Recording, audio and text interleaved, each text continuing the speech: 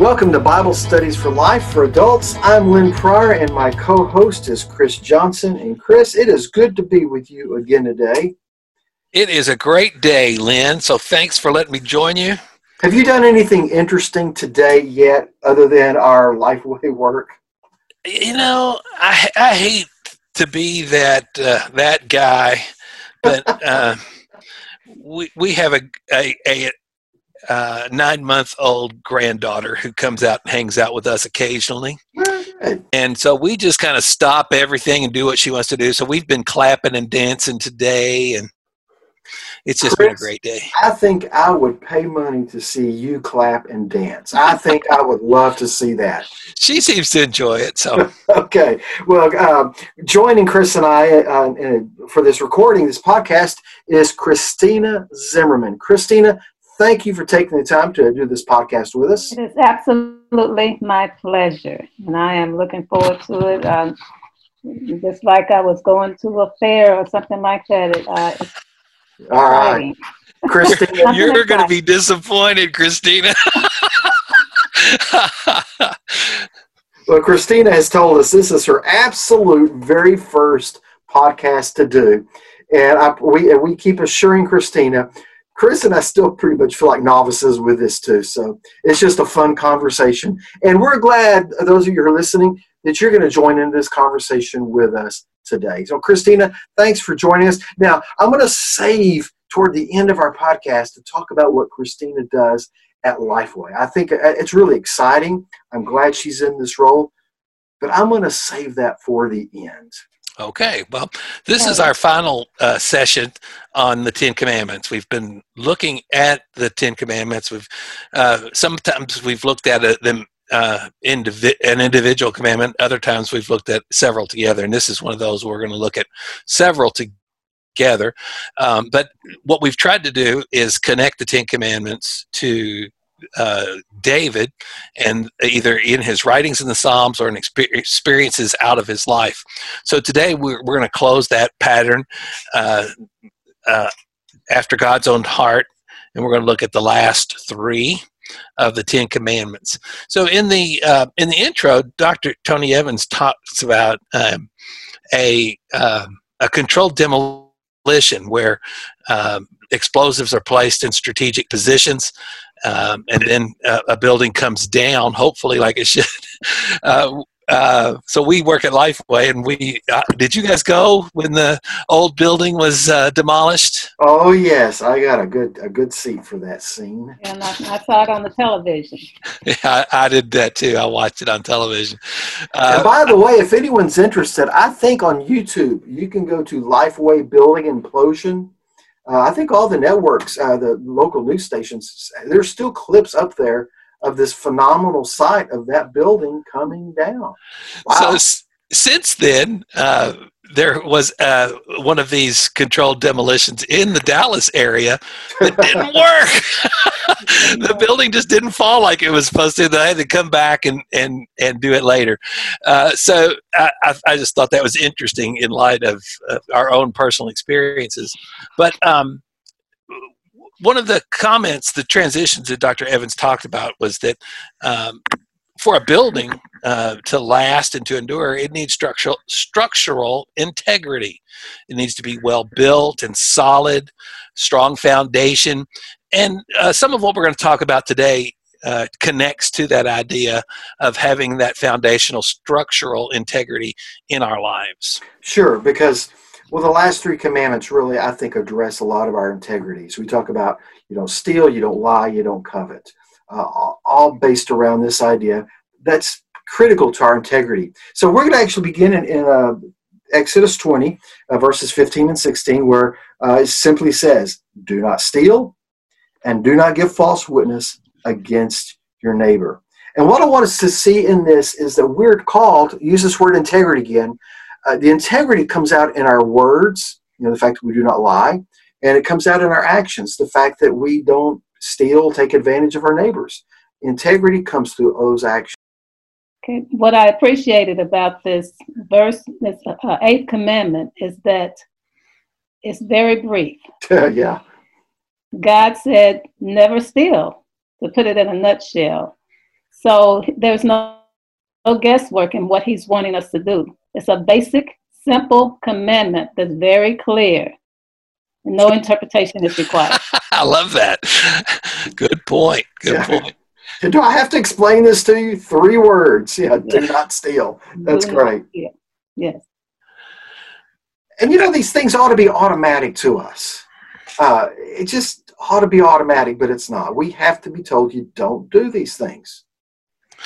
And there is an element of teaching and training that needs to be a part of this. It's interesting that just like do not murder, do not kill is universal across cultures, across different systems of law. This one holds up in that same vein. And this is universally known. People understand this reality.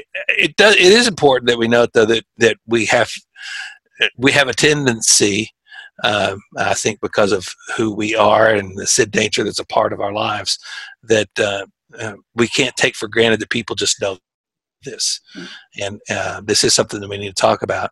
And then I think as for adults, from an integrity perspective, I think it's really clear to don't take somebody else's property, but then there's other aspects of taking something that doesn't belong to you, taking credit, taking other things that I think can make this a broader conversation for our groups.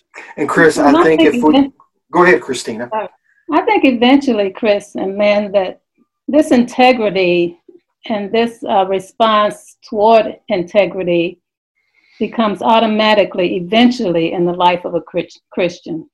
Because as we grow and mature in our Christian walk, we tend to do things without even thinking about it. Sure. So we know, even though we know in our minds and God has commanded us not to steal, there's going to come a time when it's just automatic that we just not do that. That's right. And I like the fact that we're using the word integrity repeatedly here, because that helps color a little bit for me what it means to not steal, not to lie. For example, there are ways that people can not lie, but they're not necessarily telling the truth. You know what I mean? You understand what I'm saying? That they can say it in a way that they're not technically lying, but they're not really giving you the answer that's truthful. We see that you see in court cases. And the thing is for us to keep this command with integrity, which means you tell the truth. You tell what needs to be heard. And that's one of the things we've gone back through over and over again. Let's find ways to state the commands in a positive way. Tell the truth is a great summary of that, from a positive spin as opposed to do not lie. All right, well, let's look at the 10th commandment then. This is verse 17, Exodus 20. Do not covet your neighbor's house. Do not covet your neighbor's wife, his male or female servant, his ox or donkey, or anything that belongs to your neighbor. And here's the positive way I would read that, Chris. You just find contentment in what God provides. You don't have to go looking at what your neighbor has. You've got contentment in everything God provides you. So isn't it interesting that in our culture, it's almost as though we've kind of downplayed this one. And you will hear people in Sunday school classes say, "Oh, I covet." Sure.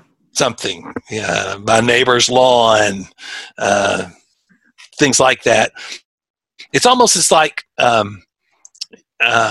think a part of advertising is enticing us to want something, to desire something, to want something else. So it's almost it almost gets at that you don't have everything you need or want. You need this too, and I think that plays into that whole element of, I think coveting is something that we really have to guard against in our lives if we're not careful. Yeah, and I think, Chris, what you're bringing out there is that we become dissatisfied with what we have. And that's what advertisers try to push us toward. If we have a car that's 10 years old, then they want us to think, well, that car is rusty, it's old, and it makes loud sounds. Here's one that's much better. And so they change our focus from the satisfaction that we have in driving that old to wanting to get a new with car. No payment. Absolutely. Okay, so I bought a vehicle last year, and it's got the where the radio sits. It's got the touch screen for different things, and I really like it. It's nice. So Ken Brady has been on our podcast before. Ken is our boss. So last week I got in Ken's car, which is newer than mine. His touch screen is better than mine. I mean, the functionality, the GPS, even the little backup camera is just better than the one I have in my truck. And I went, well, I want that. So all of a sudden, I am dissatisfied with what I have, and I'm blaming my manager for that. But that's the heart of it. We see something else that's better than what we have, and we covet. I think a lot of car commercials take advantage of that, and a neighbor will have something that's better and different, and so they almost play to that in advertisements. And causes us to sin. That's right. When you covet something, it's an attitude. It's not actually the action yet, but that attitude is sinful, and that attitude of coveting can lead to other sinful acts. And I think probably some of the other commandments, like lying, are sinful acts. Yeah, Christina, that's good, because of all these commandments, this is the one that gets at our attitude. Yes. The other commandments are things other people can see in us or hear in us, like lying, stealing. If we're, worshiping other gods or other idols, that can be seen or heard. Coveting can be a very secret sin. Yes. I like let me just read what Tony Evans, what he wrote here in our material. He said, when you know that all you have comes from the one who loves you most, you can let go of any scheming, manipulating, lying, slandering, and maneuvering to get ahead. In other words, the contentment is just living with what God has provided us. That's great. Yeah. So I find it interesting that we've talked about just very naturally several of the examples that Dr. Evans gave. We talked about automobiles. He talks about just being content. He makes the case for contentment in where we live, food that we have, and the clothes that we wear. So I think all of that's healthy for us. Sure. Well, what we're going to do now, let's move into Psalm 37, because what we've done throughout this study is we've looked at something out of David's life that parallels one of the Ten Commandments, and sometimes it was a bad example, but we've also looked at some of his writings, like his Psalms. So this time we're in Psalm 37, just the first 6 verses, but let me just focus on one verse here, verse 4. Take delight in the Lord, and he will give you your heart's desires. Now that gets right at that thing. Why don't we steal? Because we just look to the Lord. He gives us our heart's desires. We don't have to lie and manipulate. We don't have to covet. We just look to him. All our desire rests in God. Yeah, I think that is a response to the commandments, to being obedient to those commandments, that we just have to trust in God. Because when you think about it, God is the owner of everything. And he is able to provide everything that we need. So why are we trying to get it on our own, coveting and stealing and lying and doing those underhanded things to get those things? All we have to do, as David said, is delight in the Lord, and he will give you the desires of your heart. He uses the word commit our ways to the Lord, or to trust in the Lord throughout all of that. And I think that's a fitting conclusion to what we've been getting at with this session, the way to overcome these issues of desiring something that you don't have, or things that would cause you to take something that doesn't belong to you, or to lie or to cheat, is to depend upon the Lord, trust in Him, delight in Him. And I think it's significant that and that when we make Him our focus, He really does take care of all of these things for us, and gives us our heart's desires from that perspective. We can look at it in a negative light too. Sometimes negativity will cause us to do what we're supposed to do. And one of the things David said in verse 2 was that he recognized that wrongdoers will, and what they have is only for a short time. He said their power and their prosperity is short-lived, and it will just quickly wither away, just like grass that goes through the season. It grows, and grass is beautiful and green in the spring. It goes through the hot summer and it burns, and then in the winter it dies away. And he said that's what happens to the prosperity of those evildoers. That reminds me of Sermon on the Mount, where Jesus said, don't lay up for yourselves treasures here on earth where moth and rust destroy, but instead lay up for yourselves treasures in heaven. Those things that God provides us, they last. Yeah, absolutely. Good word. So I want to, a couple of things that I saw as I was just preparing was that there were some great questions in this study. We started with talking about integrity. And so one of the questions that's asked is, who's been an example of personal integrity in your life? And I know when we were creating these questions, we immediately had conversations and started talking about those people in our lives who were people of integrity. And there's a follow-up to that. Why is it important for believers to be people of integrity? So I think those are good questions. I think our groups will get a lot of mileage out of asking those kind of questions. That's great. Yeah. Good.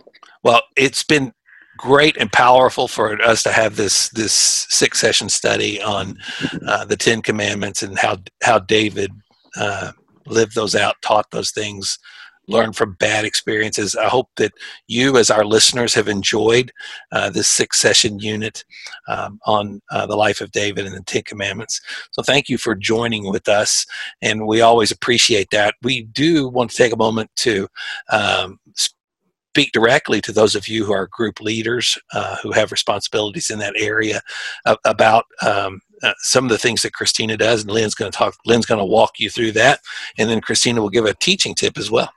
All right. Yeah, I told you at the beginning that I was going to kind of save this to the end. Something I'm excited about that Christina Zimmerman is a part of. It's a Bible study resource called You, literally YOU. Now, this has a kind of a relationship with Bible Studies for Life, because You studies the same studies we're in. For instance, we've been talking about the 10 Commandments, this study called After God's Own Heart, a fresh look at the 10 Commandments. The You curriculum is doing the exact same studies.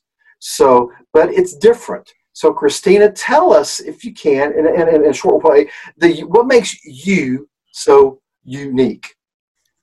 Well, You, first of all, is a curriculum that's developed for a multicultural audience. Right.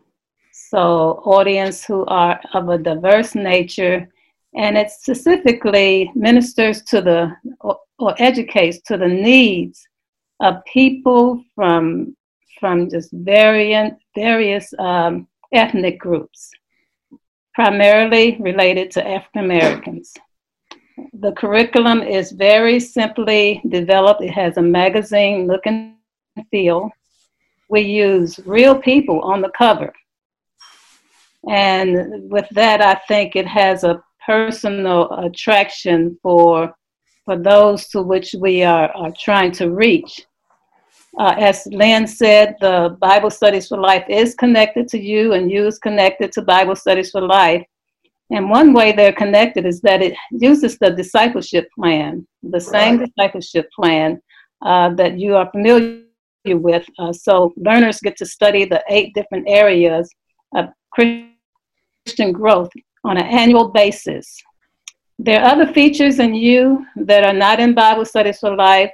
For example, we have a feature called Did You Know? And Did You Know actually presents historical facts and current trends that are related specifically to the African American audience and the And other. Christina, yeah, I Yes. love that feature because it's not just trivia. It's actually tied to the African American history, but it's tied to the Bible study, specifically to the study. And I think it makes a great connection. Absolutely. And also another feature that's in the U curriculum is we have daily readings. So devotionals that can be used to increase your spiritual intimacy and obedience to God. U is unique in another way, and that is it's not only a learner curriculum, but it's also a leader guide. Right. And so everything's in one book. everything is in one book so that the teachers can have ease in using that. Now, what's new with you is that just as Bible Studies for Life can use additional leader resources to help to strengthen the teaching, now you can also use those same resources. Right. Advanced Bible Study and Herschel Hobbs commentary are connected to the lessons in U as well. And the leader pack. And that's right, we have a leader pack now. So the U curriculum, from the Lifeway perspective, it's sort of separate from Bible Studies for Life, but Christina is very much a part of our planning as we talk questions, as we even develop the studies. She is very much a part of it, and we help her, she helps us, and it's a great relationship.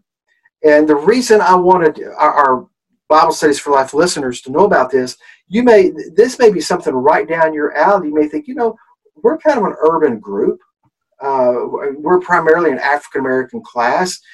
We like Bible Studies for Life, but I want you to know, if you look at you, you'll have the same studies, but it's really geared for an urban African American audience. Now, if you go to lifeway.com/U, just YOU, you can go there and you can see some more information about it. There should be a sample that's on that page right there. So you can kind of dig in and look at it. You've been around probably 12, 13 years? 10 years, I think. Okay. But what Christina has done in the last year has kicked it up 3 or 4 or 5 notches. It's got a great magazine look to it. But anyway, you ought to go check that out. It's at lifeway.com/U, and I think you'll really like what you see there. So, Christina, let's just kind of turn a corner here, and why don't you share with us just a tip for teachers? Okay, just a brief teaching tip. I know that a lot of our teaching is taking place online, and I wanted to encourage teachers to continue to use a variety of teaching methods. Even though you're teaching online, or you may be using Zoom or some other meeting platform, continue to use a variety of teaching methods. Consider using PowerPoint while you're teaching, if you've not already done this before. Also, videos work really well when you're teaching online. It's another level of learning, and many visual users visual learners will love this aspect of your teaching. There are a lot of videos at YouTube or wingclips.com, and on Wingclips, there's a library that is categorized under specific themes. One final tip on teaching online is consider making assignments before class. That's good. Ask 1 or 2 of your learners to make a presentation so you can get them involved. It can be a presentation on the theme of the lesson or some other feature that's in the lesson. For example, U uses Did You Know? Ask a learner to present the lesson related to Did You Know?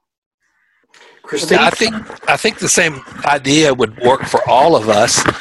Occasionally, it might be good to drop one of our discussion questions on someone ahead of time and say to them, hey, I want you to be prepared to respond to this question, and let's see if that gets other people talking. So I think that same idea would work with our discussion questions. Yeah, it would. Absolutely. And you never know, in the process of doing that, you give them a brief, short assignment, you're kind of equipping someone to possibly be a future leader of a group. I could do this, because they've just done it in just kind of, they've waded into the waters of leading a group. That's a great idea, Christina. Thank you. Well, Christina, thank you for being with us today. You all-star status right out of the gate for your first podcast. So thank you for joining us. And Lynn, thank you for leading our conversation. And most importantly, we thank those of you who are listening to Bible Studies for Life Adult Podcast. We do this for you. We have you in mind, and we look forward to you joining us next week when we look at a new set of lessons.